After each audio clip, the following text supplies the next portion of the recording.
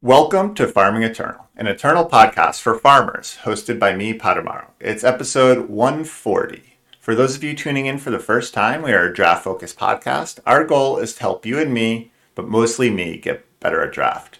We get into the nitty-gritty of the drafting process with a little meta-analysis and play tips thrown in. This week we have Lucid Iguana back on to do a deep dive on all the uncommons. So welcome back to the show, Lucid. Thank you. Happy to be here again. Yeah, no, last episode was great. I'm really excited to have you back on. Dive a little deeper now that it's been a couple weeks since our last episode. So I think, things are still a little bit in flux. It's excited to hear your thoughts on how this format has developed. Because it's interesting. We've been updating the spreadsheet. We're up to like 297 lists now. And, the top commons are sort of settling in place. So I think the top cards we're sort of figuring out. But it does seem like things are still changing and what people are having success with is sort of still evolving too. Even if it's not quite big enough to like really swing the aggregate data so far. I'm really looking forward to talking about some of the ways things have changed here. Yeah, so I think we'll get right into it. First thing, it's interesting. The top color is still time by a long shot, even with the additional 100 or so lists that we've gotten since our last recording.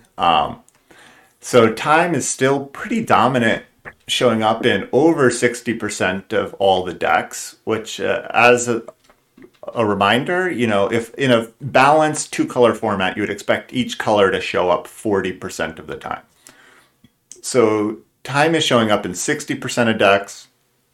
Fire is in second place in 41%. Justice and Shadow are both around 36-37%. And Primal, once again, is below 30%. So how are you feeling about the color balance? Does this ring true to you, or you have any thoughts about Oh this? God, I have to just like eat my words from last time. I was super high on fire and doing really well with fire decks, and that has just fallen off. And I can't explain it. Except that maybe I was just running really hot for a while. Because I ran super cold for like a couple of weeks since you and I recorded last, where I was like, I think at one point I had maybe 4 wins in 10 drafts or something, where I was just like I was just really off the deep end. And like fire decks were just not available to me. Um, I don't know if people are just drafting fire more, but no, I am just like fully on board the time train now. Um, I I keep drafting these Combrei decks that are amazing. And it just turns out that all you need a lot of the time is just like a 5 or 6 toughness creature, and suddenly it's like, well, all right, good luck beating my common. Yeah, it's interesting that you say that. I kind of also have gone through a bit of a dry spell since we last talked. I was doing pretty hot in this format for a while, and then doing decidedly mediocre, where I just like couldn't get to the that 5 win threshold, and as my gold slowly depleted over a, a large number of drafts. Um, and yeah, it's interesting. I've still been.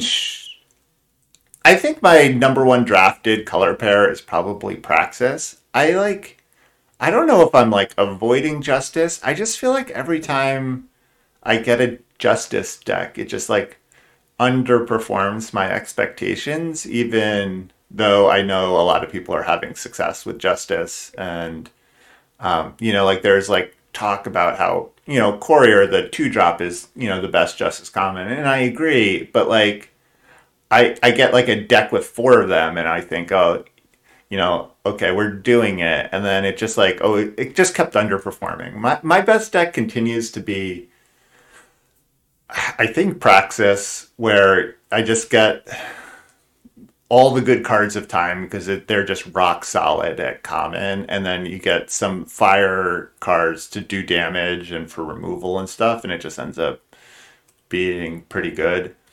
Hmm. And Yeah. yeah, I just went and took a quick look at my last looks like 6 drafts since I got out of my dry spell that were 7 wins, and half of them are Combrei decks. wow, yeah, no, that's and it's funny because like that kind of leads us into what our top three color pairs are, and that is 100% our sort of top appearing color pair is Combray, followed by Praxis and Xenon, sort of in the same category. And Combray appears in 19% of decks, and then Praxis and Xenon are both at 17%. And again, we're talking color pairs here. So again, in a 2-color balanced format, you'd expect all of this to be at 10%. This is people are running a little bit above 2 colors, so we're averaging 2.2 colors per deck, so it's not quite a true only 2-color color pair Really? former. Yeah, of the 300 decks, 58 are 3 colors, and My 200. friends, please stop splashing in this format. It is not good for you. Yeah, I don't know what to say. There are triple colored cards everywhere, and the format is really fast. You can't afford to splash, like, unless your splash is just an absurd card and you have amazing fixing. I have found splashing to be so bad in this format. I'm gonna scroll through these lists because we do have one person manage to get. Oh, I think maybe it was Agent Dynamo managed to get 7 wins with a 4-color deck. Wow. Okay. But that just one in this format. Yeah, and like again, what I was going to say is like you're expecting all the decks to be about 10%, and so these like Combray at 19% is sort of almost double the expected rate, and then it really falls off. Like there's Elysian again. That's the fourth time pair. The fourth and final pair is at 10%, so that's really the only deck that Primal does well in. And then there is Rakano, sort of the first non-time pair, is at 10% also. And then everything else is like 7 in the 5 to 7% range. And so the decks are just heavily dominated by time, with Rakano sort of being the only one that's doing okay for a non-time color pair. Wow. Jeez. Which is The other decks I've gotten to 6 wins with have been sort of a hodgepodge of cards carried by strong rares. Like I've got a Skycrag deck with double Starlight Guide or whatever it's called, the 2-cost 3-power flyer, which I did a lot of games where I had 2 of those in my opening draw, and then I've got a Rift Disaster deck, right? But it's just like I get why time is dominating so much. yes. And so that's pretty interesting. It's interesting that you're having, you were very high on fire in the last podcast. So that's what I kind of wanted to ask you about. And yes, I guess, people should keep an eye on. It's like it's always interesting in Eternal formats. I feel like because sometimes there's just like a dominant color, and then I expect the meta to sort of take that into account because like they say, like draft is a self-balancing format because as people take time higher, then there's fewer in the packs. But I feel like either there's a much bigger lag in Eternal, or it's not quite as true as Eternal, based on previous experience. One example being the last format with like Skycrag. You're like eventually Skycrag has to dry up, and it's not going to be open every draft. And then for some reason, it's felt Uh, like it was open every draft. it's I I have not found eternal formats to be self-correcting. Um, and I don't quite know the reason for it. One hypothesis I have is that there are a lot more people drafting than you and I ever play against, and just like there are a lot of people who just haven't quite clued in. Um, because otherwise, I just like I don't know how to explain. There's like the colors just stay open. I have the deck that I'm currently playing through has three Marison's Legacy. That's ridiculous. Yes. Most of them came late in the pack. So like there are some people who are just not getting it. No, I agree. It's I mean even like a common where like Beekeeper, which is our number one common, right? Like you still somehow get them late sometimes. Yeah. And you're just like, how is time so open that I'm getting like a Yeah. Beekeeper 6 or 7? Because like we're going to talk about it today, like in what uncommons, sort of comparing it to Beekeeper, which is a format we like to do on the show. Um, and it's just like, like Beekeeper is very strong even compared to some of the uncommons, and yet so should get picked very early, and yet they still can go late. It's pretty interesting. Uh, well, do you want to get into it? You want to start talking about some uncommons? Yeah, I think so. So we'll do this fairly similar to how we did it last week. We're just gonna talk about the different uncommons, and then in the order they are, and then sort of compare them to how we would take Beekeeper as I think. Do you agree? Sort of the number one common. I think that's got to be true. I've been playing with it a bunch, and it's just so backbreaking. Um, I I want to say like no, it's ignite, or like it's some other removal spell, but yeah, just it's just two bodies for 3 power, and it really does the job. Yeah, and I think Beekeeper is actually for me, one of the reasons that fire gets hurt so much is there's just so many times where you're like totally fine, like you have an ignite in hand and then you're fire, so all of your creatures are X1s. And you're just like, okay, this is great. I'm going to do a whole bunch of damage next turn. I'm going to like kill their guy and then attack, and then they play a Beekeeper, and you're like, okay, Yeah, I'm going to have to two for one myself and not get much damage. And it's just like, yep. can be so backbreaking against the fire decks. Oh yeah, I find myself just being like, nice Yeti, chump. Yeah, exactly. Yeah, because like, what do you do in that situation where it's like, you have a Yeti on board and an ignite in hand, and then they play a Beekeeper. You just like can't attack into it. Yep. Yeah, it's beautiful. All right, so uh, okay, let's see. So the top fire uncommon that's been appearing on our lists are Bladekin Apprentice, which is the 2 cost fire 1/1 with quick draw, and then every time you attack, it gets +1 attack. This this card is just borderline unbeatable on turn two. Um, it's it's there are like there are just a lot of draws that are see this 2 drop come down. You look at your handful of creatures that are just slightly behind pace on toughness. It's like crap, and Yeah, then and then you're like, okay, so I'm going to double block this thing, and that's a 2 for 1 on the first trick, and then I'm going to double block it again. If they have another trick, another 2 for 1, and at that point it has like 8 power. So hope I draw a removal spell. Yeah, it's great. I love me a Bladekin Apprentice. yeah, it's really interesting. I do think there's like some debate about how high you should pick this card because it definitely does fall off as the game goes on. It's like one of the best cards ever if you can play it on turn two, and then like if you draw it on turn like 8 or 10. So it's not like a 2 drop that scales with the game per se, even though Yes. ironically because it's a scaling card. But uh, Yeah, I would say, like, first of all, if you're playing Fire, this is what you signed up for. Um, like you're taking a bunch of garbage on two, and so taking something good on two is pretty exciting.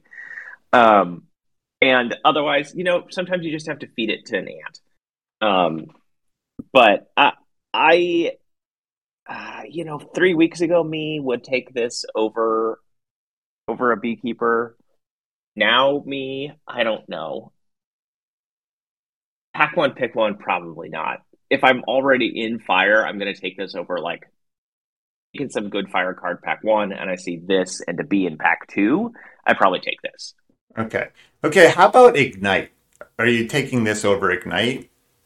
Yeah, 100%. Oh, okay. I think I still take Ignite over this.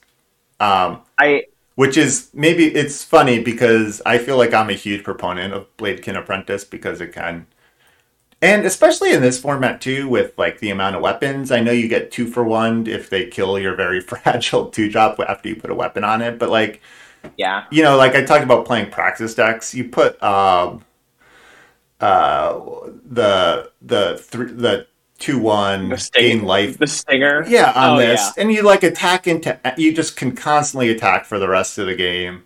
You're gaining life. It's just like can be such a powerful combination. So the reason I take this over Ignite is that um, I think if you're playing the fire decks, you just have to set yourself up to have bullshit draws. Um, like, and maybe this is just like me not being good enough to be consistent. But when I'm playing the fire decks, I just want the decks that can do really obnoxious things.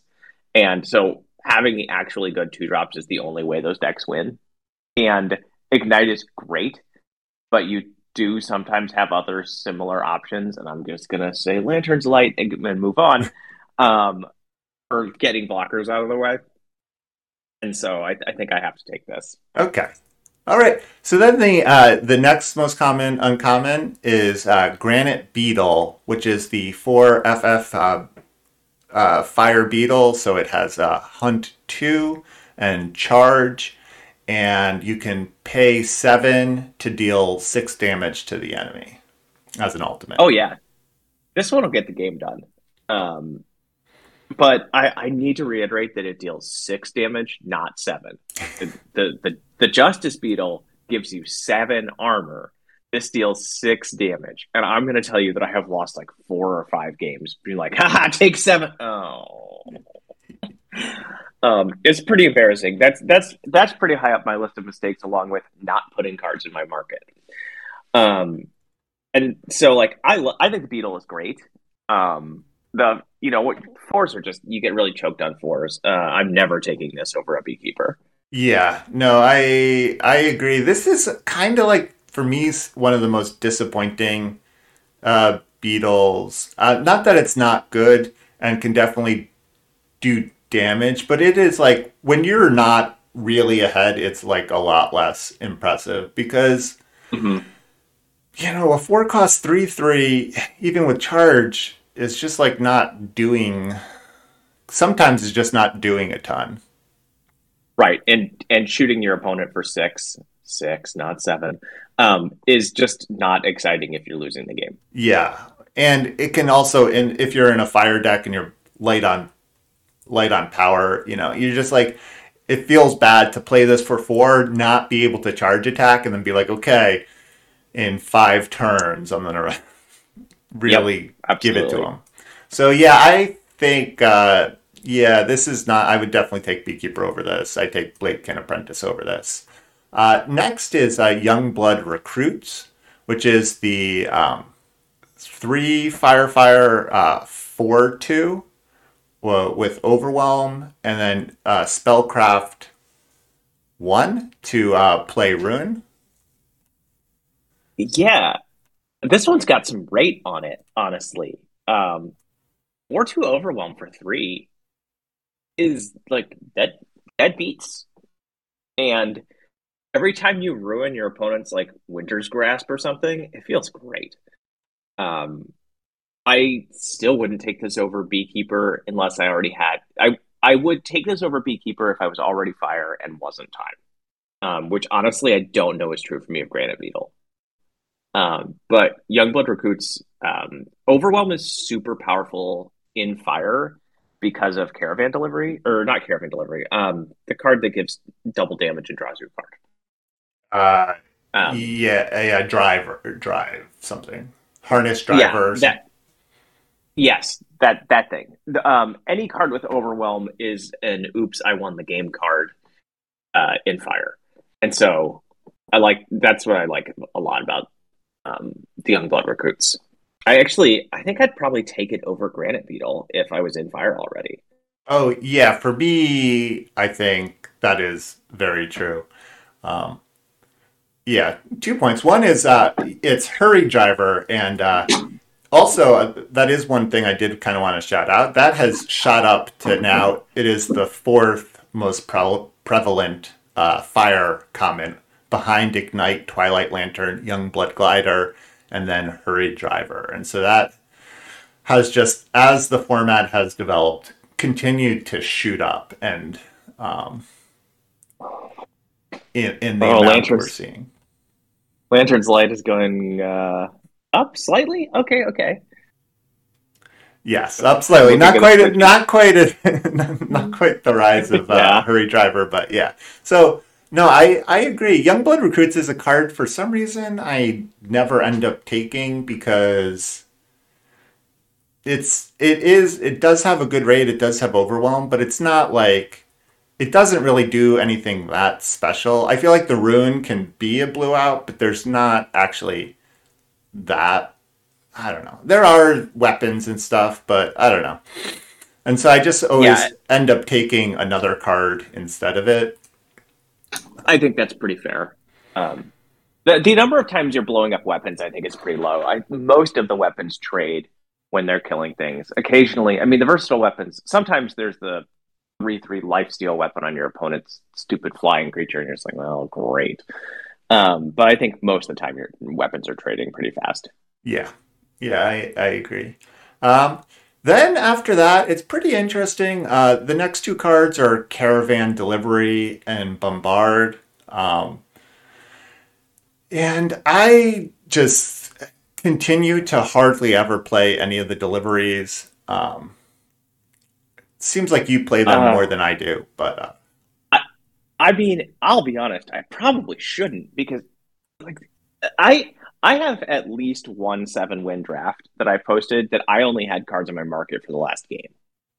yeah. Like, so this is another one of my toxic internal traits is I just cannot remember to fix my mistakes, and so I'll be playing a game. She's like, "Ugh, gotta put cards in my market. This delivery is terrible. It's like a mulligan already." And then like, "Oh, I won the game. Time to join the queue." Um, so I find the deliveries they're much worse than merchants. Uh, Probably no big surprise there. And the reason I say that is like, so if you had two merchants that could get the same faction, you put your bombs in your market, or maybe one of your bombs in your market because you can put it in your hand whenever you want.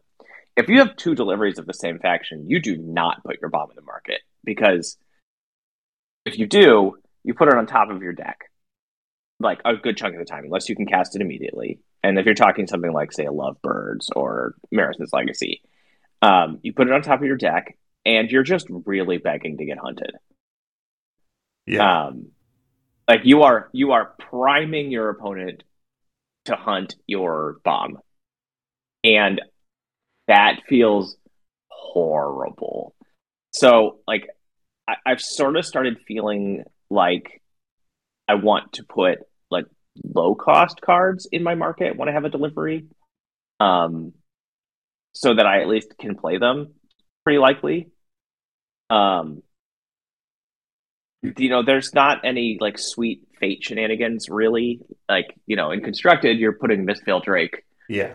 That's what that card is called, right? And then you're getting a couple of face aegises, but not in draft. Uh, I think that mostly I just put some utility junk in there, like some tricks. Um, that I wouldn't play but would be happy to have, and then I have a power in there, and so it's kind of like a flexible but awkward um, card. Right. And I think that's, for me, it's like the main the main fate card is the time uncommon, the 4/6 for 6 that plays a 1/1. Like that's pretty Hmm. sweet. Especially like in a Xenon deck where you're hoping to have a bunch of guys to sacrifice and stuff. And so Yeah. I agree. It's just yeah, I find the deliveries just so awkward because like even a cheap card, if you're talking about a unit, it's like the the cheap card is not worth paying for. And then late in the game, it's less impactful. I think like what you're saying with the tricks is sort of like where you're at because then it's like if you have a 2 cost fast spell in there, yes, you're paying 4, but because the deliveries are also fast, you can still play it fast if you need to, and so like that has some utility to it. But I just find Hmm. even as like if you're like, well, you can always put a power in it, it just like doesn't work out because it's not like you can play it turn 2 to get your third power. You have Right. to Yeah. play Oh, it turn 3 because you need to play that power that turn because you don't like shuffling a power into your deck is not helpful. right. Yeah, that's like I said, I'll put wind in there. I used to count it as a power when I was counting a power, and I have realized that is incorrect. Yeah, and I think that is mainly because of how not you're not able to play it on turn 2 for that power. Yep, 100%. Yeah, so then the fact that Bombard is next, I feel like Bombard is a pretty controversial card where some people think it's unplayable and then some people really like it. And it seems like people are playing it because it is kind of high up here in the lists of fire cards that are making it into decks. Fire's got a lot of hunt and not always a lot of stuff to do with its advantage. Um, so I find pretty frequently I'm just tossing advantage to bombard. Yeah, Um, and you know what? Sometimes, like I know it's a 2 for 2, but sometimes it's pretty hard to beat a 2 for 2 when my 2 is some junk from my hand and your 2 is 2 creatures keeping me from killing you. Um, it's not pretty, but it does hit players too. Um, so it's not an amazing card. The first time I had it cast against me, I remember like in the first day the format was out, I was like, huh, okay, so the card's unbeatable. I have decided it is not unbeatable. Um, but I'm never gonna cut it. yeah. Yeah, it's funny. That's happened to me. Is like the first time it was played against me, I was like, it killed because I was playing like a faster, aggressive deck with a bunch of small units, and I was like, this card is unbeatable. And then you like have it in your hand, and they're playing time, and it's like, well, I could 2-for-1 myself to kill their their beekeeper, or this is doing nothing against all of their 6 health units, and then it's just like, well, this is it's like okay, I'm gonna attack. They're gonna block 2 of my units. I'm then gonna use bombard, discard a Uh-huh. card from my hand to kill their, and it's like a 4-for-2, and you're like, well, this is feels horrible. Yeah. Like I'm gonna go home and consider my choices in life. But no, I think it does do enough of the time that it's not as unplayable as maybe some people consider it. I think the fact that I just want to do these last 2 cards in this list, even though we're getting pretty far down here, and that's Grove Supplier, which is the 2 cost 1/2 that gives your units +1 attack on your turn, Hmm.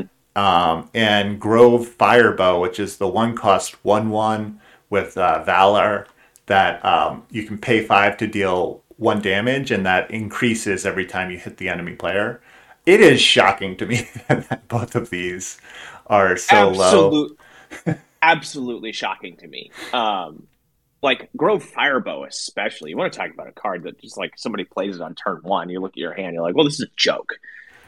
Yeah, Um, I cannot believe like that card is so low. You can activate it more than once a turn. I know. No, I've Um, definitely killed you. It's like you can do such sweet stuff with it. You get to 10 power, man. You hit them in the face once, you get the +1, which then gives you enough to either hit them in the face again or kill their guy now. It's like so unbelievable. right, and by the time you get to 5 power, like if you've hit once or twice, suddenly half their hand is dead. Yeah. Right? They can't play anything. You get to advance the board. You end up essentially having the Abyss, which for people who haven't played Magic is a card that the beginning of your turn. It just you have to choose one of your units to die. Um, and so you have this like one-sided abyss where to stop you from advancing your board, your opponent just like feeding cards to the firebow. Yeah, it feels so bad. I can't believe it's so low. And Grove Supplier, I mean, there's no super easy way to get more than one unit out of card, except the best common beekeeper. Um, and boy, this thing, if you're starting to go like even slightly wide, this is real beating. Yeah. No, all your units are bad. I like it's just like I feel like so many times it's just like your units need to just have one more attack, and then they're like Mm-hmm. they're trading with all the time units finally. I don't know. I love Growth Supplier. It's just like Yeah, there's yeah. I would take Grove Supplier over Twilight Lantern. There's my nuclear take. Yeah. I honestly like yeah, so just to give people a context, like Grove Firebow, I'm probably taking that. I'm taking that over Beekeeper. That would be my number one fire uncommon personally is Grove Firebow. I would take that over Bladekin Apprentice. Um, Ooh. yeah, that's just I'm just saying. Yeah, You know where I am. Grove Supplier is not that quite high. I think I still take Bladekin Apprentice. I might even take a Beekeeper over that, but that would be way up there. I'd probably go Grove Firebow, Bladekin Apprentice, Grove Supplier as my top three fire uncommons. I think I like that route, that list. Yeah, Yeah, had to think about it. Had to think about it, but no, I'm into it. cool. Well, so that's fire. Let's go on to time now. Yeah, All right, so love it. time, just like freaking solid. That's the thing with time is it has such great commons, and then you look at your Yeah, uncommon list, and you're like, oh, these are great cards. But they're so good. Like the entire list is so I good. know. I kept having to make the list bigger. I kept like upping how many cards I show because it kept being. You're like, wow, that's good. That's good. That's good. Yeah. So number one, I guess unsurprisingly, is Marison's Legacy, which is the six time spell that plays 3/3 with Overwhelm, a 2/2 flyer, and a 1/1 with Deadly. And yeah, I this don't know. This card has been busted since it was printed.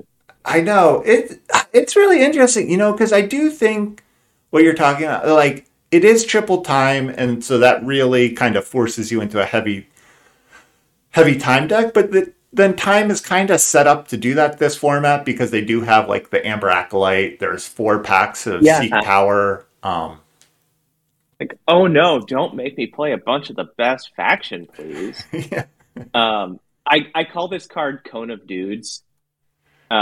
There's a magic card called Cone of Flame, which does 1 damage, 2 damage, and 3 damage. And so I enjoy calling this card Cone of Dudes. And it's just like, you know, are you behind on the board? Well, the Scorpion's going to trade with something. The Sandcrawler could probably trade with something. And now you've got a Locust, right? Like, are you ahead on board? Well, your opponent is just going to cry. yeah, Um, the fact that there's a triple time card just sitting here at the top of the time uncommons, I think shows what a powerful faction it is because you do, like you said, you have to commit to it, but everybody's happy to. I think I mentioned earlier, I've got a deck with 3 of these things. The feeling of playing 2 of them in the same game is just, it's, like it's the phenomenal cosmic power part of Aladdin without any of the itty bitty living space. I don't know what to say here. yeah. No, I agree. It is like I have yet to do that this format, but there are a good number of games where because my opponents are all shockingly lucky, where they like play American's Legacy, and I'm like, okay, this is painful, but I think we can work our way through it. And then just like a couple turns later, they play a second one, and you're like, there's no way to now win the game. But I also it's interesting to me because there was this thought about it maybe being a little worse in this format, just contextually, because like you do have a card like Beekeeper, which is kind of like half Emerson's Legacy, and in time, or in easier to cast, it's 3 cost single time. And so you're like, oh well, Emerson's Legacy is not quite as as it's a little bit more redundant than it was in previous formats where it was like the only card that kind of even did anything similar to it. Hmm. And also the fact that there are other good time uncommons. So you're just like, well, maybe the gap has closed. And I think it is true the gap has closed with how powerful this card is, but I still think it is still one of the most powerful uncommons that we've ever seen. And so you should probably pick it that way. Yeah, no, just 100% agreed. All right. So we're picking this above Beekeeper, I guess. Oh yeah, Yeah. yeah, gladly. And then number 2 is Skylighter, which is the 4 cost 3/4, and then has flying in charge while you have 2 or more other units. And so, yeah, pretty powerful card. It just does so much damage out of nowhere. Having a 4 cost 3/4 flyer just blocks everything, attacks through everything in the And air. even if it doesn't fly, 4 toughness for 4 power is just quite good in this format. There's just a lot of stuff that can't attack through it. Like the fail case on this is a serious roadblock. Yeah, exactly. And then, like, just, the turn 3 Beekeeper, turn 4 Skylighter attack you for 5 in the air is just like, that's a very fast way to win games. Yeah. I mean, it's great. I don't think I would take it over Beekeeper, though. Yeah, no, I can definitely see that. I think I probably do, but that might just be the ever present sort of rarity bias in me, Hmm. and not that it's more powerful. Well, one thing I'll say is when in doubt, I really like the advice to, when in doubt, take the higher rarity card because you see it less often. Yes. Yeah, I kind of do that. There is the other adage which goes the other way, which is when in doubt, take the cheaper card.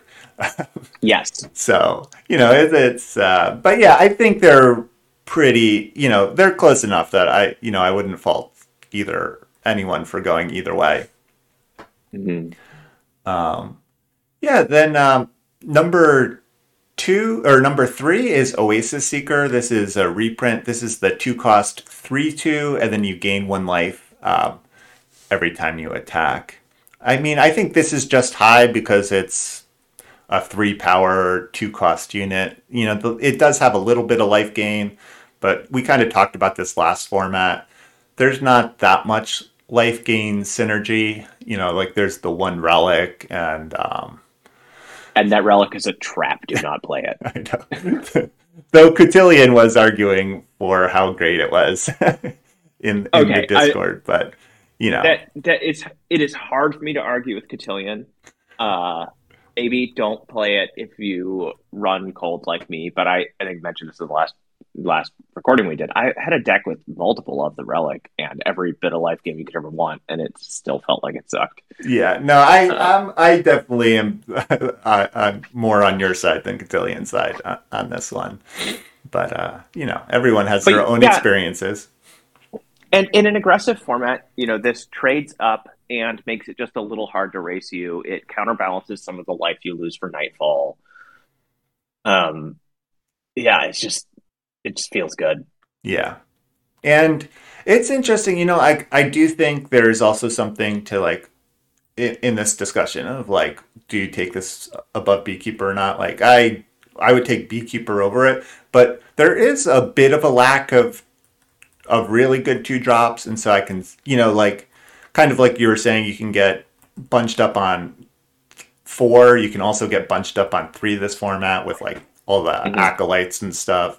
But I think even still, I'd probably take Beekeeper above Oasis Seeker. Yeah, I agree.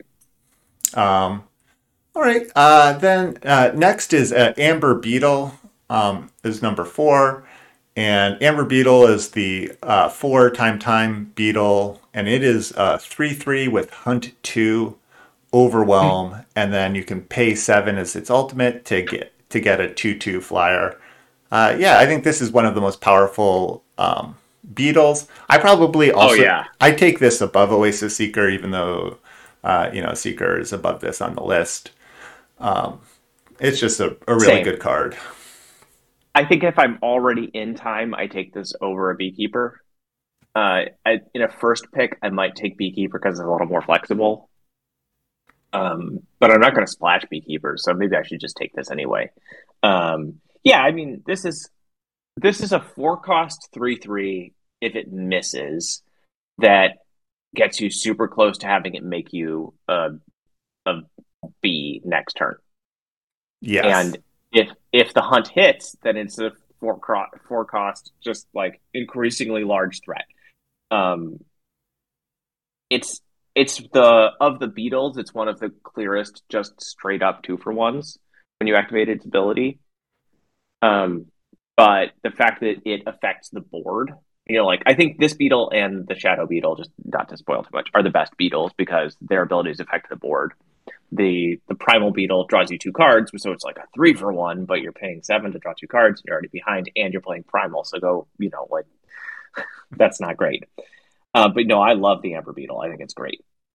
Yeah, I agree. And I think just the fact that this one starts with as a 3/3 makes such a huge difference. Yeah, Because it's like, even worst case scenario, you still have a 3/3, which is a much, much better body in this format than a 2/2. Yeah. So, yeah, I agree with the assessment. Yeah, and then they're all just good cards. Like then it goes Lumen Shepherd, Jackal King. Kind of surprising that there's so many Jackal Kings, honestly. Just as it's a 7 drop, and it's a seven. It's yeah. It was. I'm kind of down. I was kind of down on the Jackal King, but like it got there. yeah. I think there's just like there's an 88 overwhelm is just so big. Like, Uh, I think part of it is the Jackal King just looks really bad in comparison to the Praxis Rabbit, Relentless oh Hair. God, And so you're just yeah. like, well, why would you ever play Jackal King? But sometimes you don't open the Relentless Hair and you open a Jackal King. And I've done sweet things like, this is a lot of power, but like in Xenon, I've played a Jackal King like 3 times, the same Jackal King like 3 times in a game, and then just like kept gaining life and surviving and really putting your opponent in a bind. But it, Yeah. it it is still, so I think it's a playable card. It is surprising that it's so high on the list. Like it's above On the Prowl, Myrmidian Builder, Swift Subverter, all of which I would pick above a Jackal King. Completely agree. I'm actually surprised that On the Prowl is so low. Like, do we not remember Xenon Initiation? Yeah, yeah. I mean, costing one more, having double time, I get it, but man, I don't know. Yeah, I do wonder if people just underpick it, and because I personally do this a little bit, just because it does have that variance to it, and sometimes it just feels bad when you're in this situation where you're like, do I play this on this unit? And if I hit once, I'm fine, and if I hit nothing like 0 times, then this is like a really bad play. And Yeah. you can get in those binds, but I do think it's a pretty powerful card. And again, I would, like I said, pick it above like a Jackal King. But I would pick probably all of the other ones. I'm not sure about Lumen Shepherd, but like Legacy, Skylighter, Seeker, Amber Beetle, I would pick all above On the Prowl. I'd even pick Beekeeper above On the Prowl, TBH. Mm. Yeah. Yeah. Me too. I don't know. Be a really interesting discussion. Like, what do they need to change about time? It's just like knock a point of toughness or power off of three or four of the creatures. I know. Well, it's just crazy because usually what happens I found in colors is like you have the top color that has the best commons, and then you usually have like a color that does okay because it's dominated by strong uncommons. Mm. Um, and then just this format time has both, and oftentimes, like in the last format where Justice had this, where it was so extreme, where the uncommons, it had the best uncommons, but its commons were just so bad that the uncommons couldn't really bring it, didn't Hmm. do enough to make it a better color. But like with time, you're like, wow, all of these are great, and yeah. And I think Justice this format is actually a little similar, which is why it feels like it could possibly be the second best color because its uncommons are really good, and then its commons are okay, and Yeah. so it allows it, its commons are good enough that its uncommons can really shine, and you can kind of see that with its top uncommon. I think this will come as no surprise. Is Fourth Tree Elder. That's the six Justice 4/6 Flying Endurance unit, which is just kind of like a plain old vanilla unit. Doesn't really have any special ultimates or anything. It's just a solid unit that can win a game on six and is sort of impossible to deal with. Yeah, dominating games since the day it was printed in set one. Yeah. Um, I like just like, yep. Oh, six cost 4/6 flying endurance. I guess this game's over for me. Um, six toughness is a lot. That's one thing I wanted to say about the Lumen Shepherd too. Is just like, ugh, good luck getting through that. Exactly. And the six toughness in the air is impossible. Endurance, Right? You can't stun it. Like, yeah, you can't race it, you can't attack into it. It's really hard to deal with. And so I think it is actually the most sort of the winningest card where it's in, what is that? Like two, its count per deck is point 0.4, which is the highest count per deck of any of the uncommons. So Justice decks that are getting 7 wins are playing these Fourth Tree Elders.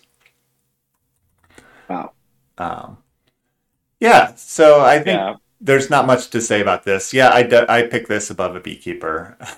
Oh yeah. Oh yeah. um, Now, how many fourth tree elders would you play?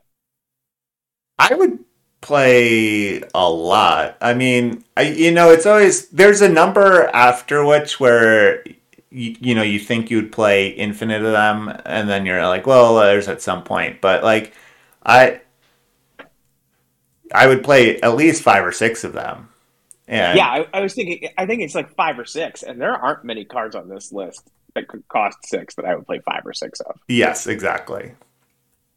Um, and yeah, and Fourth Tree Elder is is definitely one of them. Yeah, it's interesting to think about that. Yeah, it's like with Marison's Legacy, where you're just like, part of me is like, the triple time is like kind of kind of annoying.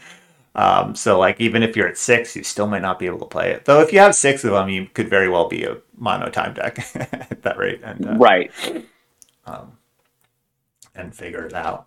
Um, Yeah, so then the next card, also a super powerful card, is Ballista Marksman, and that is the 3 cost 2/3, and then you can pay 5 to give a unit flying and +1/+1 uh, equal to the number of units you have. And it turns out when you give a unit flying, you really don't need more than one other unit for it to be able to attack.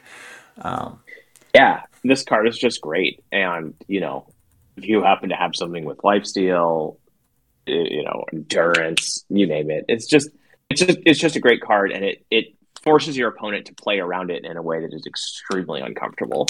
Yeah, and that's what I found with this card. It's like with the Ballista Marksman and then the 3/1 life steal.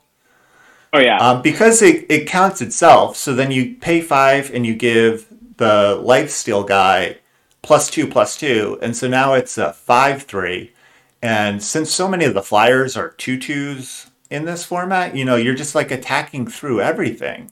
Mm-hmm. And so you're just like huge life swings. That's what I think. It's like this is like a supposedly a go wide card, but it doesn't require you to actually go wide.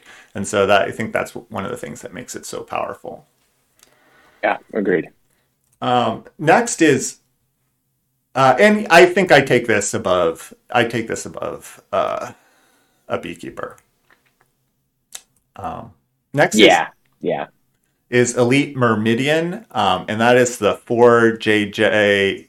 The 3JJ 4/4 with lifesteal, and then it gains -3 if Yeah, you or an opponent are attacking alone. yeah. The weird bug ability on just 2 cards. Yeah. Um, I mean, the failure state on this one is you have a 1/4 life steal blocker. Yes. Start there, and now ever attack with it and something else on turn 4. Great. Its card is just a great role player, way better than the drone on 2. That 4 toughness is really, really, really good. Yeah, exactly. Because there's just so many like 3/3s and stuff this format that, yeah, being a 4/4 is just a great. I agree. I really like this card. It can just like win games. Not exactly on its own, but but it makes sort of any other unit you have better because it allows this to attack as a 4/4 lifesteal. Yeah, Um, absolutely. all right. Next is Zayat's Inquisitor. This is the 3/2 for 2, and then you can pay 2 as a spellcraft to stun another unit. Yet efficient 2 cost creature occasionally has upside. It's just one of those things no one's ever going to be sad about. Yeah. Yeah, I agree. It's pretty good. I don't know. I feel like I've been spoiled by the 3 cost 2/2 that stuns a unit, where it's not quite as flexible, but then it being 3 cost is kind of nice compared to a 4 cost. Mm-hmm. But I think this is a solid unit. I personally probably take Beekeeper. This is kind of like where we're getting to the point where I take Beekeeper above Zayat's Inquisitor, but I could Yeah, see I would too. arguments either way. Then, you know, Justice does have a bunch of pretty good cards. Next is Heirloom Blade, which is the 6 cost 4/4 relic weapon, where you can sack a unit to make this cost 2. And this is a pretty powerful card. It's especially great when you can do something when you're playing this for When 2. yeah, it's especially great when you played Beekeeper the turn beforehand. Yeah. Uh, I I personally I would take this over Myrmidon or Ziet's Inquisitor. Yeah. I think I take the Myrmidon above this based on my I don't know. I've had a couple triple heirloom blade decks where it's just like not done exactly what I wanted it to do, or just been awkward. Um, Yeah, but the fact that heirloom blade has the other mode of playing it for 6 is something is not to be overlooked. yeah, I think it's really good. Would I take it over a Beekeeper though? I think I would, and I think it's wrong. I think I should. I just look at this card and I'm just like, oh, it's so good when you just like sacrifice some garbage you've already played and play another 2 drop, kill one other unit. They can't attack into it. But you know what? Maybe I could just get a 2-for-1 with the 1 card already. So I'm gonna reevaluate that choice. Yeah, and I think in the context of this format, with time being so powerful, Beekeeper is Yeah. probably just the better choice. Then I kind of wanted to get the to Lovebirds, and this is the 7 cost Justice, Justice, Justice. So it's the Justice is 3 Justice card, and it plays. It's a spell, and it plays 2/4/4 flyers. And so this is pretty far down the list, which is kind of surprising because this is a pretty powerful card, but also costs 7 and hard to play. Yeah. And so this is a card where it's just like hard for me to know where to pick it because these are the cards that sort of short circuit my brain where I'm just like, yes, it's clearly the most powerful card, but it's like, it's like when if you can play it, it's like clearly more powerful than Beekeeper, but then it's like Beekeeper probably will win you more games because you can play it more often. But then Yeah. whenever your opponent plays a Lovebird, you're just like, this is so powerful. This is an unbeatable card. I need to pick these higher. Um, and so then I just like am never sure what to do. I I lose to this a lot. Yeah. I don't play it very often. Yeah, that's the boat I'm in, and then I just like, but then I keep losing to it, and I'm just like, I must be, I need to pick these higher, but then it's just like, I don't know, just doesn't seem right. It doesn't seem like you should be picking a 7 drop that highly, but I don't know.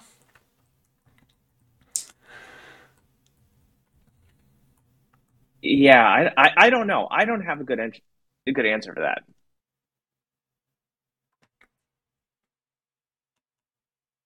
Yeah.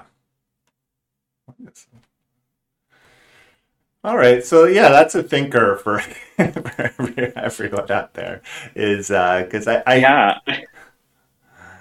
I do think it can go, yeah, either way. All right, we'll quickly kind of just rattle up the rest of this list.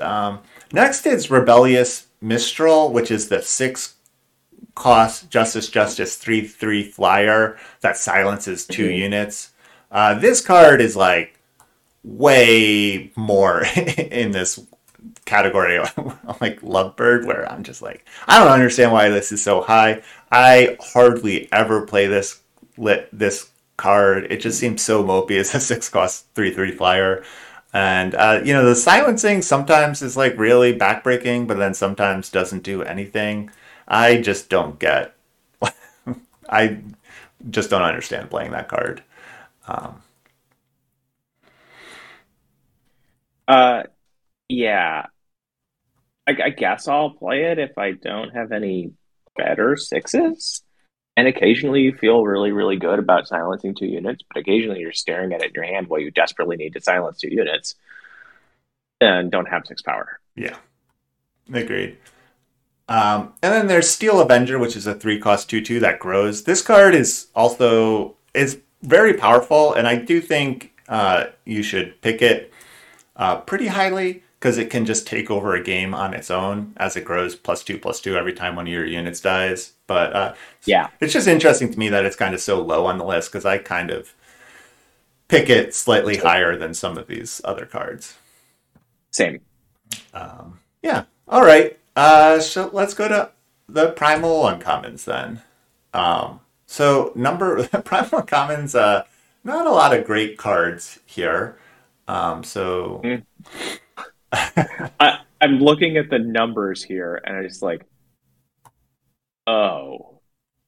yeah, yeah. What's amazing about the primal uncommons actually is both how there aren't a lot in the overall count, and that's mainly due to primal being our least represented color. But even the count per deck, which in theory takes that into account, it's not very high. So like none of these uncommons are really good enough to be carrying a deck, which is kind of interesting. Like Cobalt Beetle which is the number one, has a count per deck of 0.18, and like that's the same as Steel Avenger, which is the eighth best Justice uncommon. Right. Yeah. I was looking at it, it's like this is depressing.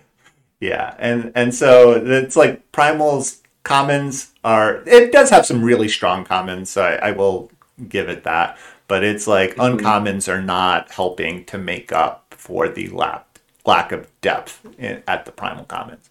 So, like I was saying, number one is Cobalt Beetle. That is the four Primal 2/2 Beetle with Berserk.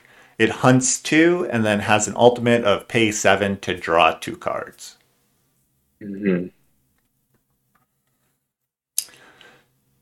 I I don't know what really to say about this. Like it feels like it should be good.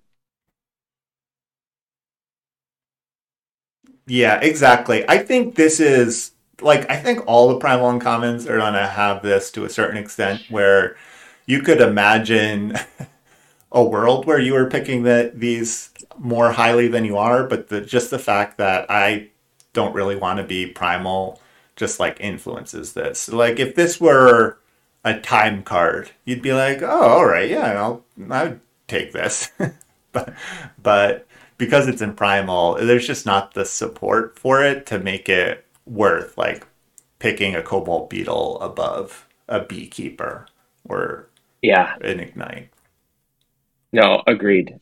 Um, like honestly, looking at this list is just depressing. Um, no card on this list would I take over a beekeeper. Keeper. I can say that up front. Yeah, yeah, and because like the next card on the list, two and three are sort of tied at a count of 17. Is Nocturnal Glider, which is the 4/2, and then with Nightfall, and then at night it has Flying and Reckless. So yeah, this does a lot of damage, but then also the fact that it has Reckless can can be a detriment if you're not in like exactly the Nightfall aggro deck in Felm. Yep. So it's a very very specific card. I think, and despite that, it's like the second most common card. Number three, I think, is a deceptively powerful card, and that is Thick Hide, and that is the two cost primal fast spell that gives a unit plus Mm. four health, and then if it takes damage, draw a card. And this has some surprisingly tricky plays where if this is double blocked, for each time it gets hit, you draw a card. So you can draw multiple cards with Thick Hide, and this can really lead to a pretty strong blowout, especially if you're playing something like Time, where you have units that require double blocks. Yeah, the first time I saw that, my opponent drew multiple cards. It's like, ugh. Yeah, Um, yeah, I think that guy's pretty good. If you have to play primal, I think you should pick it pretty highly because you'll find a lot of situations where it's going to really help you win the game. yeah. But it's also a weird card where it's very powerful, but it's like a two cost trick that doesn't like win you the game on its own. And so Yeah. it's like I think it's a hard card to pick early enough for me personally, where you're just like, well, do I take a good unit or do I take Thick Hide? And even though Thick Hide in the right situations is so powerful, it's like at the end of the day, you're probably going to win more games with a good unit. Hmm. Yeah. No, Uh, I agree. And that's the same issue I have with the next card on this list, which is a Living Reflection, which is the five primal spell that plays a copy of a unit and then hunts one, I think. The hunt two. Yeah. It's Hunt one. If this was any unit, I would love this card. Like, but Eternal doesn't seem to do just unbounded clones, unfortunately. Um, as it is, this card sure can win you the game. Um, the thing that I have enjoyed seeing my opponents do and then winning the game anyway is the 6 cost Hunt 4 creature. And seeing them, living reflection that it's like, well, there goes 6 cards from my deck, but um, it just if you have a really great unit dominating the game, or you have a really great unit holding down the board, and you make a copy of it, both of those are pretty solid. But its failure case is just really, really rough. Yeah, exactly. It's just, yeah, it's just like I was saying with Thick Hide. It's like hard for me to pick this early because it gets better as you have more, the better the better your deck is, or the better your units. Like if you have a Mm-hmm. bomb and you're able to living reflection that, then it's really good. But on the other hand, like that requires you to draw your bomb, which is already really good, and draw this card and have your bomb still alive. So I good players play this against me, but I just never end up really having it in my deck. So um, yeah, Right. I'll definitely play this if I'm in Primal, and the really fun, the easiest value to get out of this is if you have the common that will draw you a card if you played a spell, the 5 cost or for Aegis. That's just like that's basically the thing you want to be doing, I think. And then anything else past that is gravy. But if you don't have a good interaction like that, leave it. yeah, and but that like requires you to have, I don't know, more of these five I plus no, 4/4 ages I units that I know. that aren't bad. They're not. It's not a bad card, but it's not like I just don't find that card to be like a like playing multiples of that card to be like a game winning plan. In my opinion, it's just like I don't know. It's like the 5 drop that I kind of have to play because it's the best option at 5 in Primal, but not like the 5 drop I want to play to win the game. I don't Completely agreed. know. All right, then sort of the next is Pheromone Flytrap. This is a 7 cost primal 4/6. Give 2 of your units killer. When an enemy unit dies, Pheromone Flytrap goes berserk. This is another one of those cards where I lose to this card a ton, but just like can't convince myself to play this card.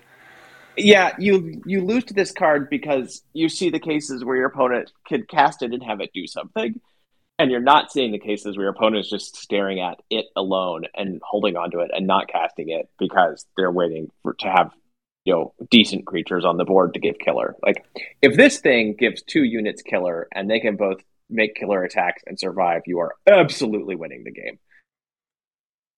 Yeah, exactly. And so I think this is a card that for 7, in my opinion, just like doesn't do enough on its own. Like I think like Lovebirds, Marison's Legacy, these like expensive cards that just like you play them and now you're winning, and they're just like they don't have any conditionality to them, are just Agreed. more powerful in my opinion than Pheromone Flytrap. It's like even like Jackal King, where you're just like, Jackal King doesn't really do anything special, but it's just like It's huge. it's Yeah. huge, and you gain a little bit of life, and you don't need any conditionality. After that, there's Delivery, then Fisher King, and then Forceful Interruption are then sort of the next 3 cards. I see and I see a multi-faction card made into this list too, which I find particularly depressing. Yeah, Yeah, I mean, I don't know. Delivery, Fisher King, Forceful Interruption. Um, they these are deliveries. We've talked about deliveries already, but Fisher King and Forceful Interruption are both cards that like Ooh, this might draw me a card someday. Is a theme of these primal uncommons. Actually, if we look at them, a lot of them are like, ooh, maybe this will do something. Fisher King, like eat one of your own Aegises for 2 cards. Uh, There's just not enough and ages. It's like, again, you're like, okay, well, I'll just play 6 of these 5 cost 4 Aegis units, and then maybe I'll draw a right. card with Fisher King. I feel like if there was a little bit more Aegis, Fisher King could be really powerful. And Mhm. I've seen a lot of people draw cards off of Fisher King. I have drawn way fewer cards off of Fisher King before. Yeah. And then it's like, like a 4 cost 3/2 flyer is okay, but it's really At just least okay, especially with cards like Beekeeper being the top common in this format. right. At least give it another point of toughness. Yeah. And then I feel like I don't know, maybe this is like an expedition card, like if they didn't want it to be too powerful in expedition or something. I don't really know. Yeah. And then forceful interruption is like kind of an annoying card for me because it seems like it should be so powerful, being a counter that 2 for 1's your opponent for 2. Yep. Um, and I've been a long proponent of like backlash being more powerful than it seems at face value, because backlash is only it's a conditional 1 for 1. Um, I think you're absolutely right, by the way, on that front. But But I have found personally, having played a fair number of forceful interruptions, is there just like not enough fast spells in this format for forceful interruption to be good. yeah. So what I want to say is that I think the counterspell mode is the fallback case for this card. I think you play this card if you're a really serious beatdown deck because oh boy, does this mess up some blocks. Yes, but it's also tricky because it requires the opponent to block. It's not like Lightning Lantern or Yeah, Lantern's Light where you can play it first and get a blocker out of the way. You're already missing out on a ton of damage. And that's so true. so it's just like that's what I mean. It's just like either mode is just like kind of mopey where I want for me I want the counterspell mode to be the most powerful mode, but it's just like not with when you look at the cards like we've now gone through 4 colors. I mean, this is uncommon, granted, but Uh-huh. Bombard has been the only fast spell that we have mentioned so far. Or Bombard's not fast. We have mentioned no fast No, spells. no, Bombard is fast. It is fast? Yeah. Okay. Oh, Wow, so I had not noticed that. That is wild. yeah. Oh, and the delivery. So, but like I don't know. It's like okay, if you're, it's like so the deliveries and Bombard are the only fast cards we've mentioned so far. I guess in Thick Hide. Okay, so the list is getting slightly bigger, but no one's playing time, so you don't have to worry about Thick Hide. But it's just like, and then if you look through the commons list, it's like there are definitely some fast spells, but there's not a ton.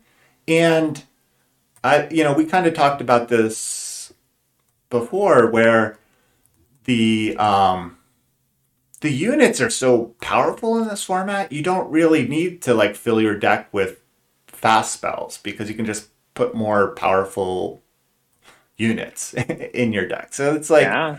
I find myself not playing even like a ton of tricks, even when I'm in Justice, because Oh, agreed. you just like I'd rather play better units and be more consistent than try to like blow people out with tricks.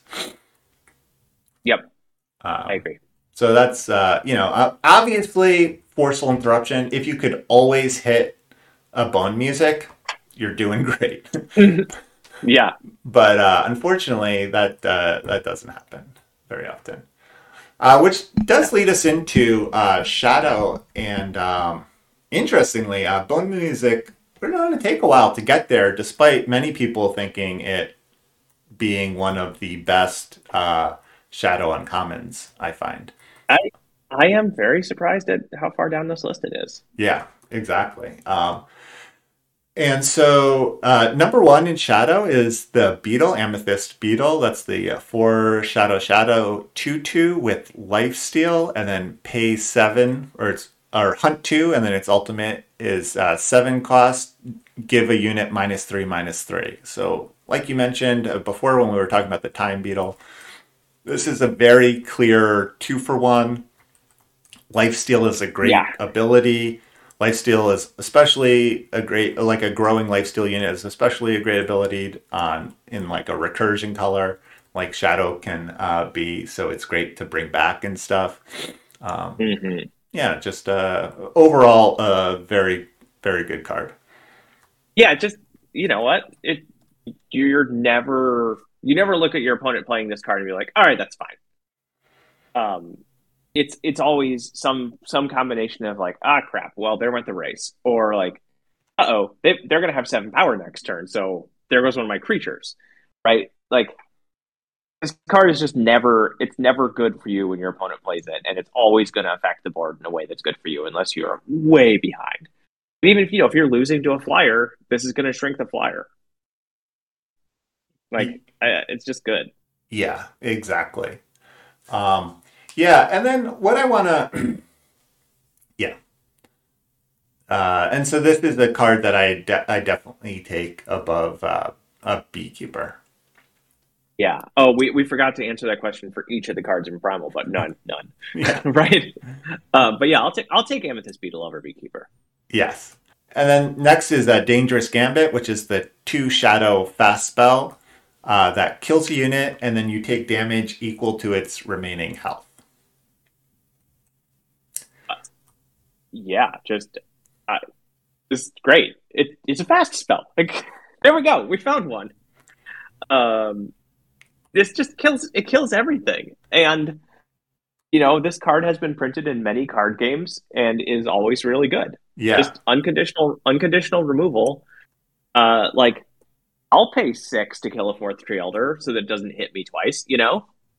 Yeah, no, I agreed. It's actually almost surprising to me how, in a sense, low it is on this list because it does seem so powerful. I just like, and I sometimes see these late, which kills my theory that it's like, there are certain cards that are just stereotypically powerful, and then so it's obvious and everyone takes them, and therefore you just see Mm. fewer around. And Dangerous Gambit sort of fits that mold. But I've also weirdly seen these go late for no reason. Yeah, I think Shadow might be a little underdrafted as well. Yes, I agree with I agree with that. And the reason I mean that I'm like surprised it's so low is like if we're just talking about overall counts, like Amethyst Beetle is it has a count of 43, so a count per deck of 0.36. So like Yeah. pretty high. It's like like that's almost the same as like Marison Legacy, and Hmm. Fourth Tree Elder is in like one of the top uncommons for its Wow. color. Yeah. Um, while Dangerous Gambit is like zero point 0.2. So there's actually a huge drop. So we have like 43 Amethyst Beetle and only 25 Dangerous Gambits.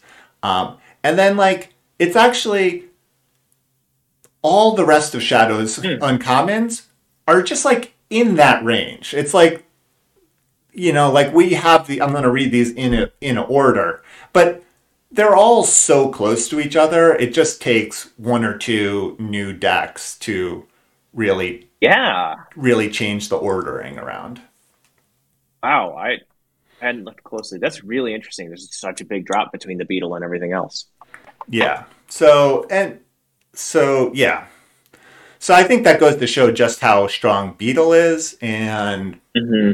it's just something to to think about.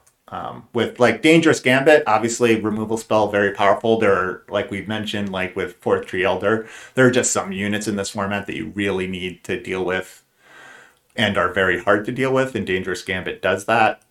But still, it usually tends, unless you get the double block blowout and stuff or a weapon, tends to just be a one for one, and so maybe it Right. just has a ceiling on how strong it can be. All Yeah, right. I think that's true.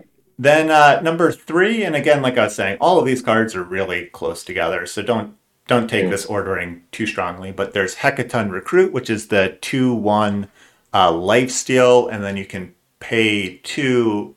It's a two cost, and you can pay two as spellcraft to play Abduct, which steals a unit from the enemy hand.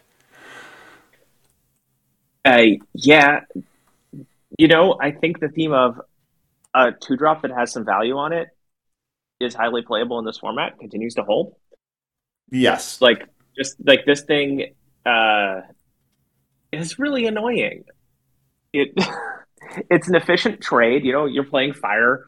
You've got your Twilight Lantern. You have to trade with this thing, which gains them 2 life. So womp womp. And on 4, it's an extremely efficient trade because 2 power is still going to trade with stuff, and you just sniped a card from their hand. Yes. Yeah, it is weird that, this definitely does fall off late game, unlike a Zayat's Inquisitor, which will Uh huh. almost always have a unit to stun, where, when your opponent is almost empty handed, you're less likely to hit something. And I have felt a little bit of pain, playing this as a 4 drop, where you're just like, well, it's like pretty good, but, a 2/1 is not the greatest unit to be Uh playing on huh. 4. So I think there is some pain to the card, but in general, I think it is a pretty good card. But like personally, I would take a Beekeeper over this card. Yes. So it's like Dangerous Gambit. I would probably take over Beekeeper, and that I. But that's we are now at the line. Yeah, I think I agree with that. Um, Yeah, then number four, this one's pretty interesting to me, is Horse Snatcher Bat, and that's the 6 cost Shadow. Uh, is it a 6/3 or a 5/3? It's a 5/3. Yeah. Okay. 5/3 quick draw flying. And this is kind of similar to Fourth Tree Elder, this is a very classic finisher. Um, Oh yeah. I love to see my set one cards coming back. But I personally have actually, as this format progressed, gone down and down on this card. Um, Three toughness is so bad. it's so bad, and it doesn't stabilize like a Fourth Tree Elder does, obviously. So this is really Yeah. just an aggressive finisher, and you just cannot win a game if you play this on 6, and then your opponent deals with it for 1 power. Oh, I know. It's just like, okay, well, that was nice. This is a game that two people played. No, it's really bad to play this and have it just immediately killed. I'm surprised that it's as high as it is. There's at least two cards on this list lower that well, I guess like you said, no, they're all really closely tight, clumped together. Yeah, exactly. But I agree. I think part of it is just the legacy of people thinking of it as a great finisher. And so people are Hmm. putting it into their decks more than they should. It is my opinion.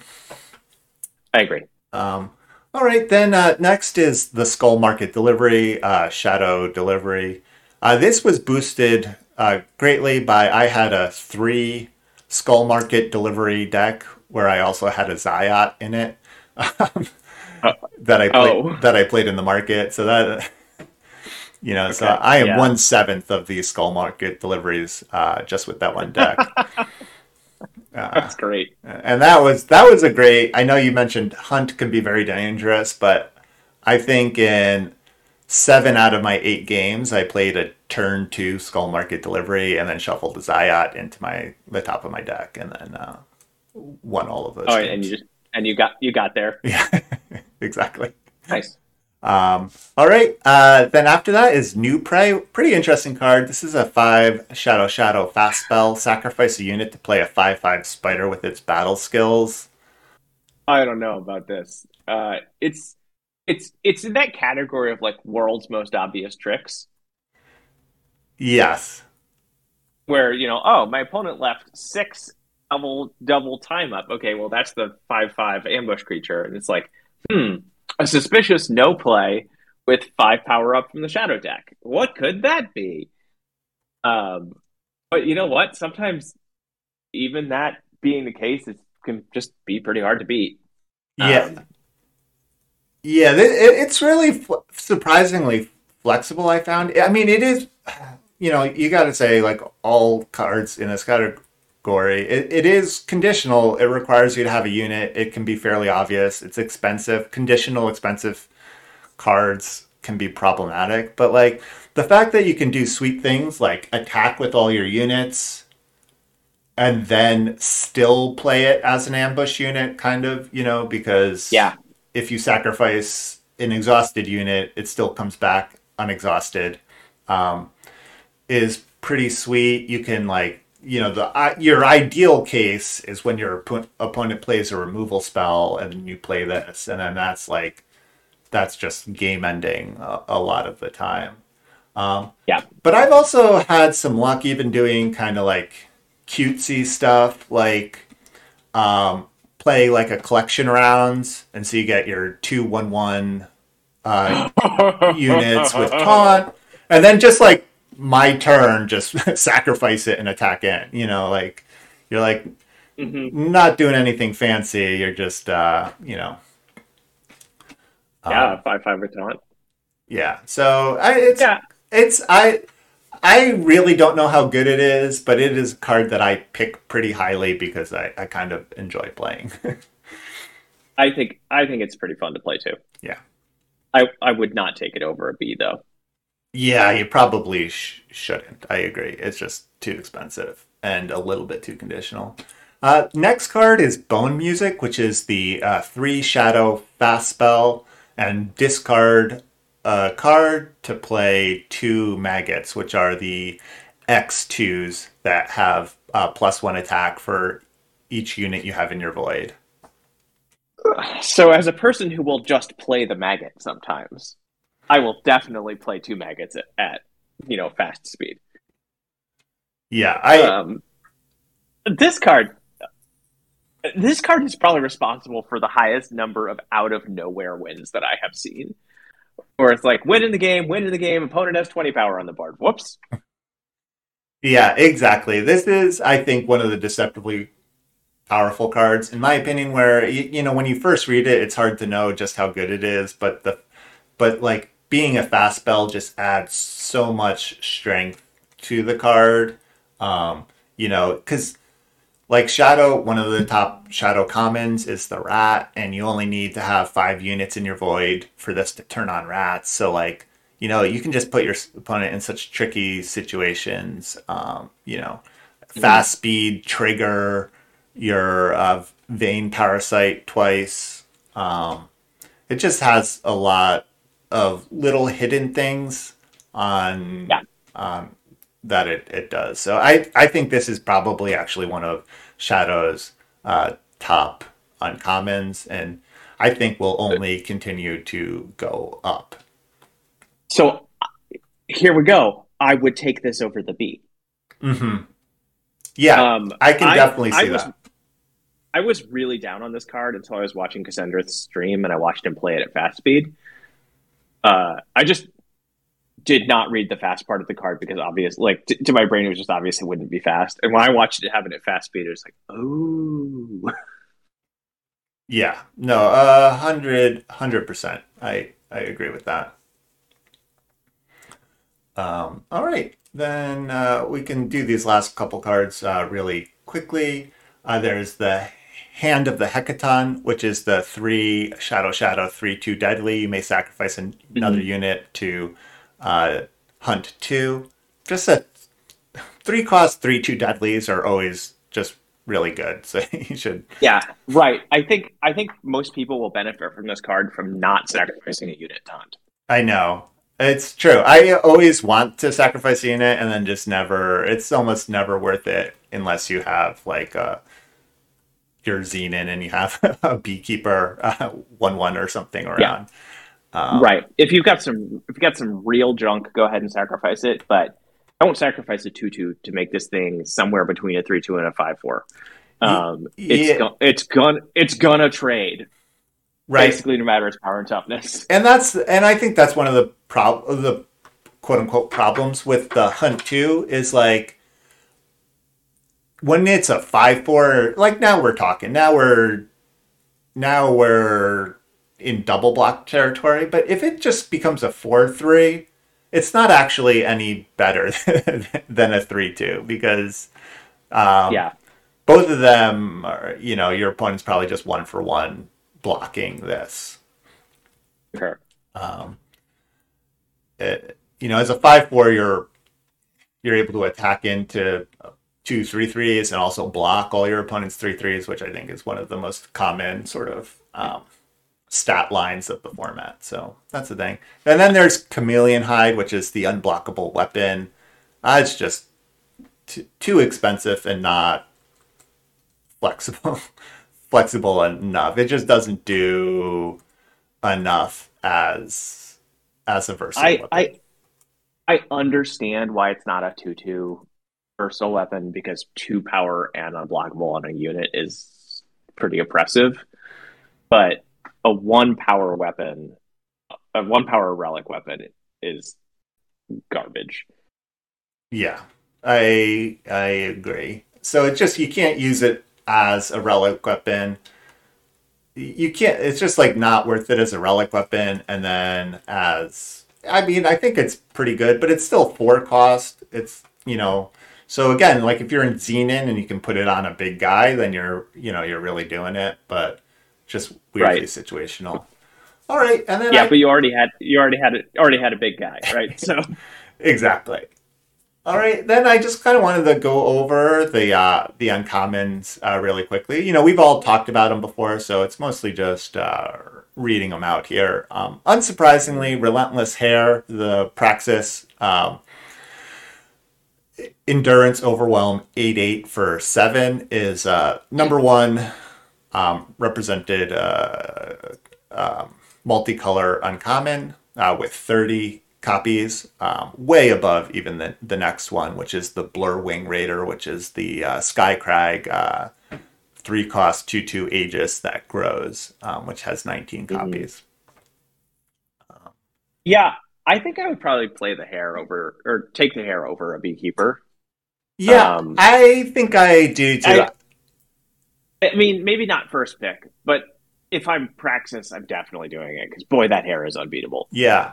No, I say unbeatable too much, but I definitely take the hair pretty highly because you said never splash, but hair is, I think, a splashable card in my view, just because it's like, especially if you're like heavy time, then you have like their amber acolytes and stuff, and then by 7 you've seen enough of your deck to kind of often see your like one of your 3 sources or whatever. So it's like a great yeah, finisher to splash in a deck.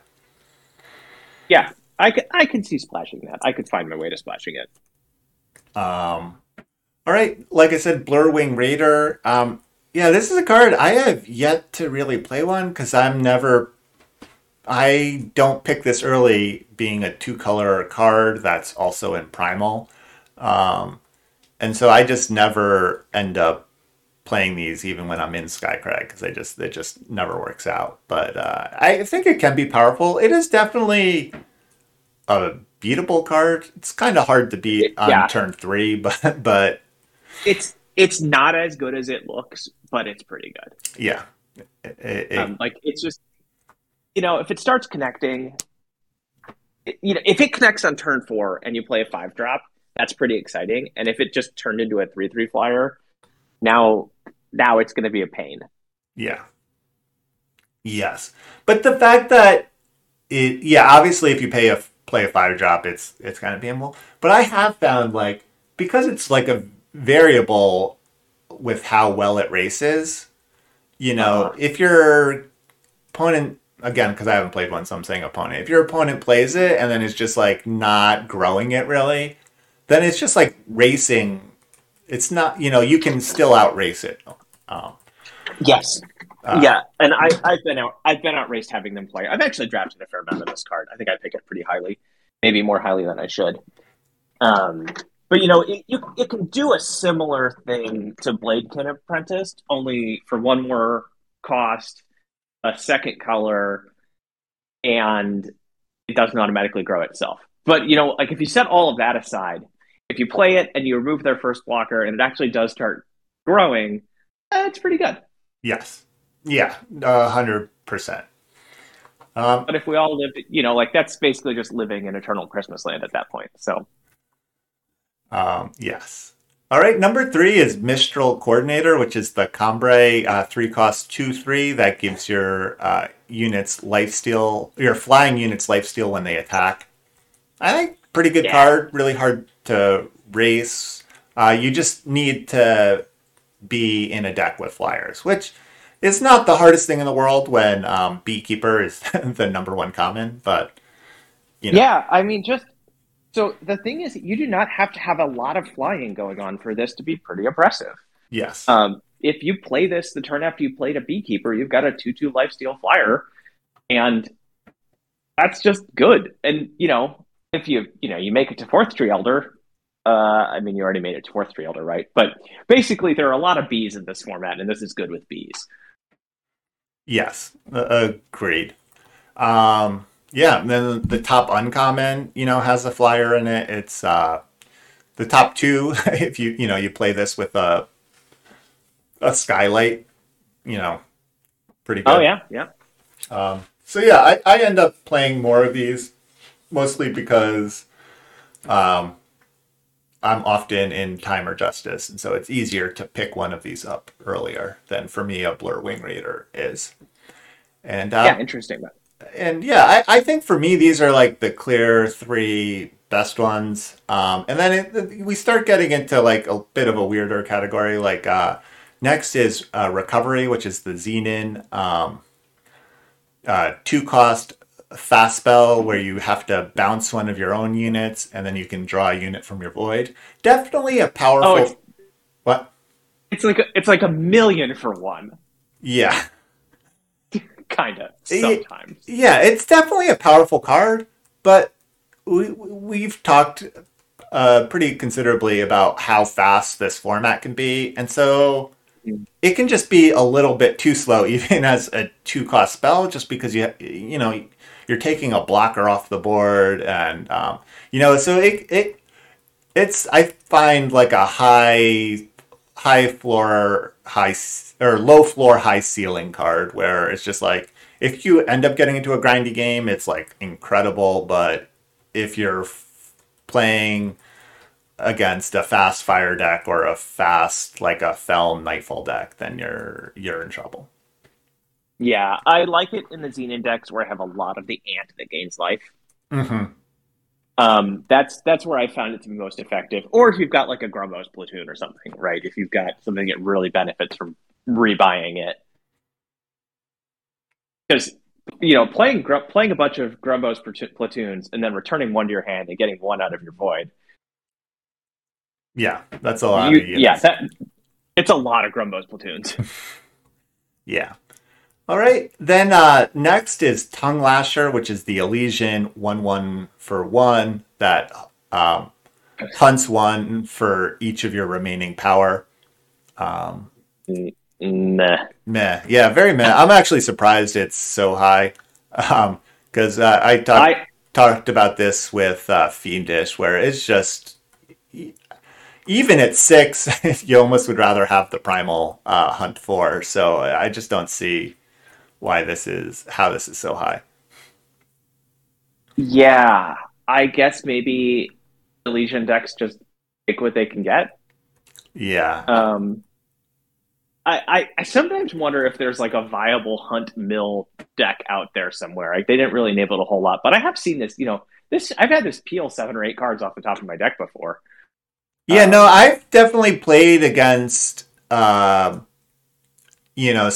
playing Elysian Splash Shadow, so they had some recursion, and then you get tongue lashed 3 times and you don't have a deck anymore. So it definitely exists, but that is I am not speculating on a Tongue Lasher to play that. That's like, No, if that deck no way. falls into my hands somehow, then maybe I would play it. But it's not something I'm going out of my way to play. Agreed.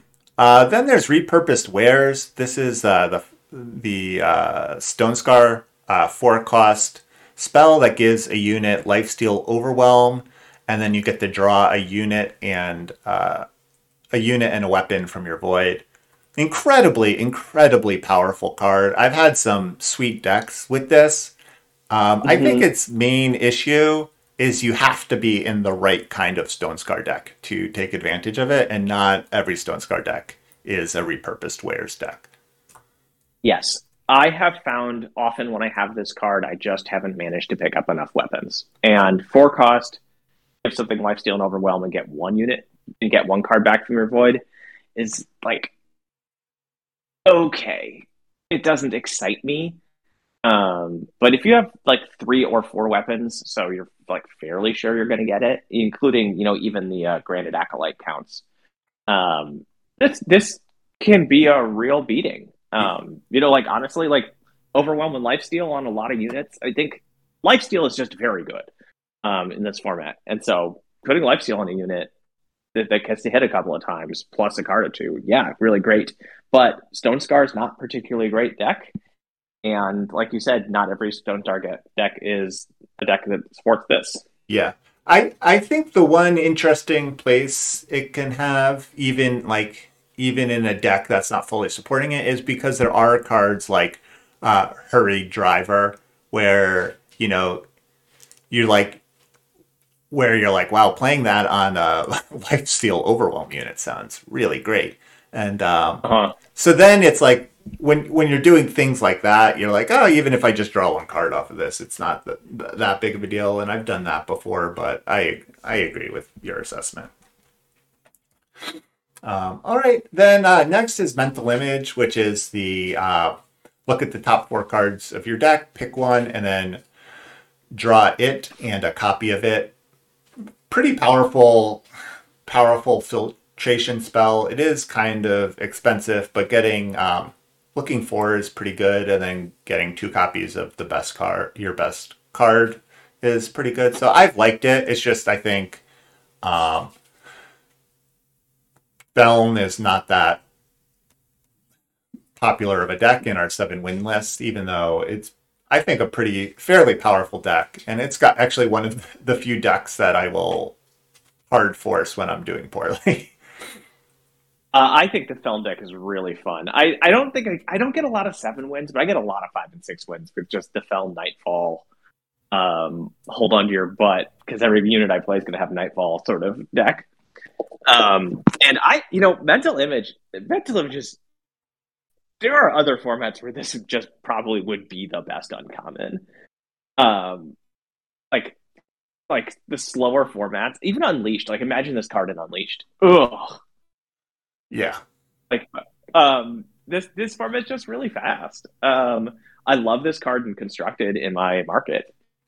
When you get a moment to breathe, you just pull it out. You go find 2 of your best cards. I have played this in my market, I think, maybe as much as in my main deck, even in draft. Just because I don't always trust myself to have 4 power, but if I do, yeah, like even like a decently good card, you don't have to hit your best card, but you can hit a mediocre removal spell or just like a dude, and you paid 1 more mana than Consult the Ancients or whatever that card, Wisdom of the Ancients, 1 more power than you paid for Wisdom of the Ancients, and like got 2 actual pieces of gas. Or sometimes you want to get to 7 power for one of your beetles, and this gets you 2 power. Yeah, exactly. So pretty sweet card. I think it's just, it doesn't really fit in the Feln Nightfall deck per se, because that deck wants to be pretty aggressive and doesn't always want to take a turn off to even draw its best card. Yeah. And then other Feln decks just aren't as powerful. There's these last 3, kind of a plot twist. Is number 7 is Steelworn Responder, which is the Rakana one, which is the 3-cost 1/1 with Warcry, and then you can draw a weapon from your top 5 cards and give it +1/+1. I'm just gonna never ever play this card. It's just impossible in my mind to get enough weapons to consistently hit with it. And if you don't hit, it is so bad. It's so bad. I just can't. It's incredible. I don't even know what to say to the 6 people who played this card. Congratulations is what you say. Like, you got 7 wins. It's just, I mean, I had an opponent who played 2 of these in a row and hit twice with it. One of them being the legendary Rakana weapon. And like, yeah, they really did it. They did a great job. They beat me. But like, that is so incredibly lucky. The one time I have played this card and it was good, I had 3 of it. And it was just because I had the lifesteal versatile weapon in my deck. And that card is so good that I was willing to throw cards away to try to dig to it. Yes.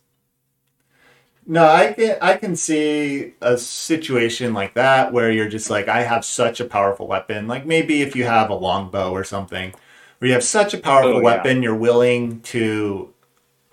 You can make your other plays worse because that'll catch you up. And that lifesteal weapon is a great example of that, because even if you're behind, you can then like put it on a flyer and gain enough life to stabilize. But it just misses way too often. All right, but so I'm kind of surprised it's above, and I think this is just a color thing. Ranger Prodigy, which is the agreed. The Huru card. It's the 2/2 for 2, and then every time Empower, hunt 1. There's only 3 copies of this, and it really surprises me. This card's good, right? Like, it's not quite Enlightened Student or whatever the 2-cost Empower +1/+1 is, but this card feels powerful to me. It is. I think. Yeah, I mean, I think it's like everything I said about Blurwing Raider. It's just like it just doesn't grow as much as you want. It might not. Yeah. You know, it's just the hunt. I think.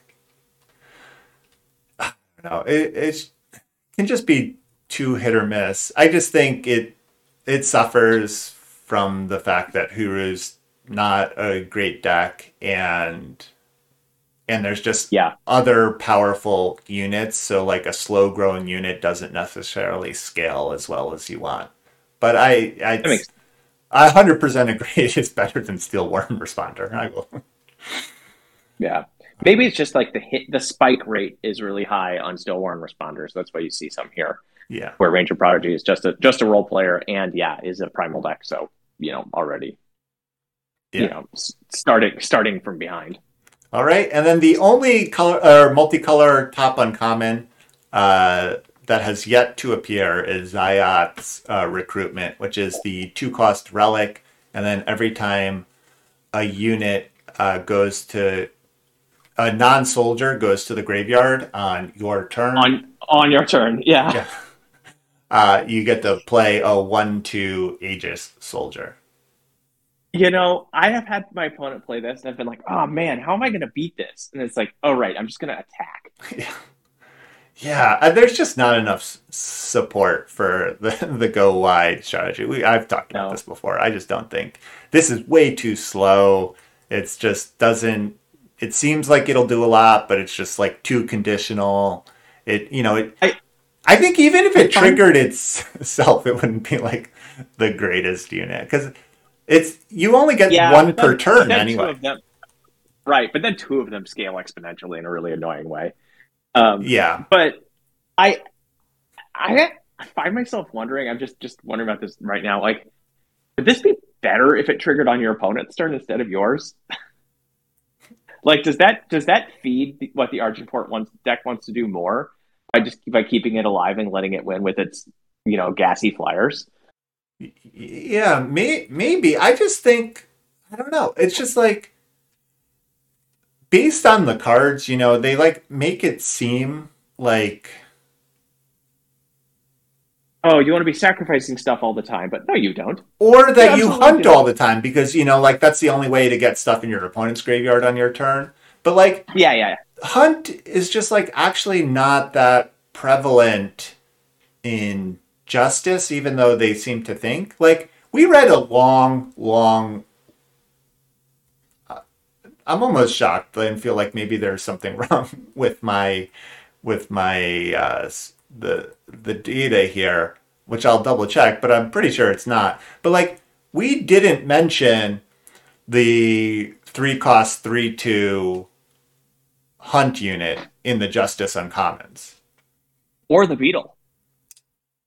Yeah, and we went pretty far down the list, and so like, and those are like, and I mentioned the Marksman or I think it's called the Huntsman. I don't know what it's called, but I mentioned that just because that's another thing that is like a hunt theme where it triggers off of other units hunting also, and it's just like, it's just not there in Justice.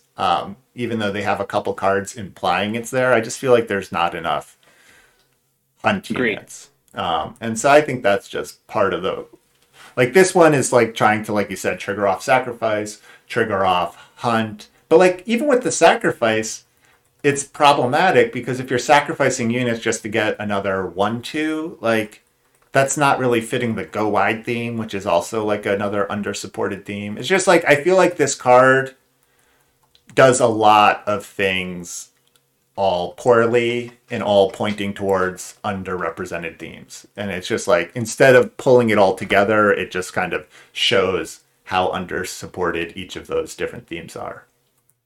Yeah, I think you're totally right. All right, and that's the end. We've talked about just about every uncommon. I think that was hopefully helpful for everyone. It was a lot of fun to do. Yeah, I love doing this. This is a blast. Yeah, well, hey, there is one more rarity to go. Well, I guess, two technically, but yeah, I'd love to have you back on. We could go through some of the rares and how they stack up against. Oh, yeah. You can hear my 5-minute hate speech about Deep Freeze. Oh my God, it's the worst. It's so stupid. I do want to, before we go, now that we've kind of gone through all of these, what would you say your like top 3? What's your top 3 list of uncommons that we're like excited to open up in first pick? It's like Legacy, Marison's Legacy, Fourth Tree Elder, and like to open is a really interesting question because I think to open it's Dangerous Gambit as the third. Mm-hmm.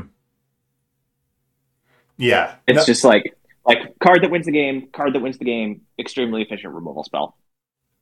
Yeah, no, I like that list. It's like kind of interesting, because like based on the numbers, it's like it's kind of like between like the Shadow Beetle would be like the next highest performing card, which is also like a really great card. So between Fourth Tree Elder and Legacy, what do you take first pick? I know we asked the hard questions here.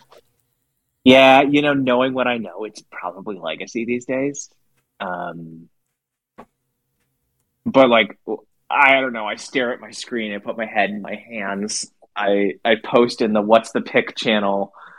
But in the end, I think I probably just end up taking Legacy. The time is just too good. Yeah. I can definitely feel that. I mean, I think the weird argument for Fourth Tree Elder is that I think it's still probably, I don't know, the more powerful card, and it's just like the Justice decks are just so much better when they have a Fourth Tree Elder, while that's true. The time decks, I can imagine, not this is a little flippant, but like a good time deck can take or leave Marison's Legacy. It's still winning the game. That's really interesting. That like if your metric is what card is going to make my deck more likely to win, if I'm playing that color, then definitely it's Fourth Tree Elder because it desperately needs it. And you're right, Marison's Legacy is great, but what was every other time card? Yeah, so I don't know how useful, how much that should influence your decision, but I do wonder if it's like if Justice ends up being open, you're gonna really wish you had the Fourth Tree Elder, and Yeah. If time's open, you don't know, wish you had the Marison's Legacy, but you'll get by without it. So I don't know. Let's see. Right. Yeah, I like that viewpoint a lot. All right, cool. So yeah, that's our show there. As always, thanks everyone for listening. You can check out our Patreon at patreon.com/farmingeternal, where for as little as $1 a month, you can help support the show, keep it going. It's been 4 years. We're still out here chugging away, not quite as regularly as we used to. Also, I had said in the Discord that we were doing a couple constructed episodes in a row here, but due to some unforeseen circumstances, we're gonna be unable to record the constructed episodes for a little bit, but that will be back. But that just means there's more draft to listen to. So thank you, everyone, and have a great day. Bye.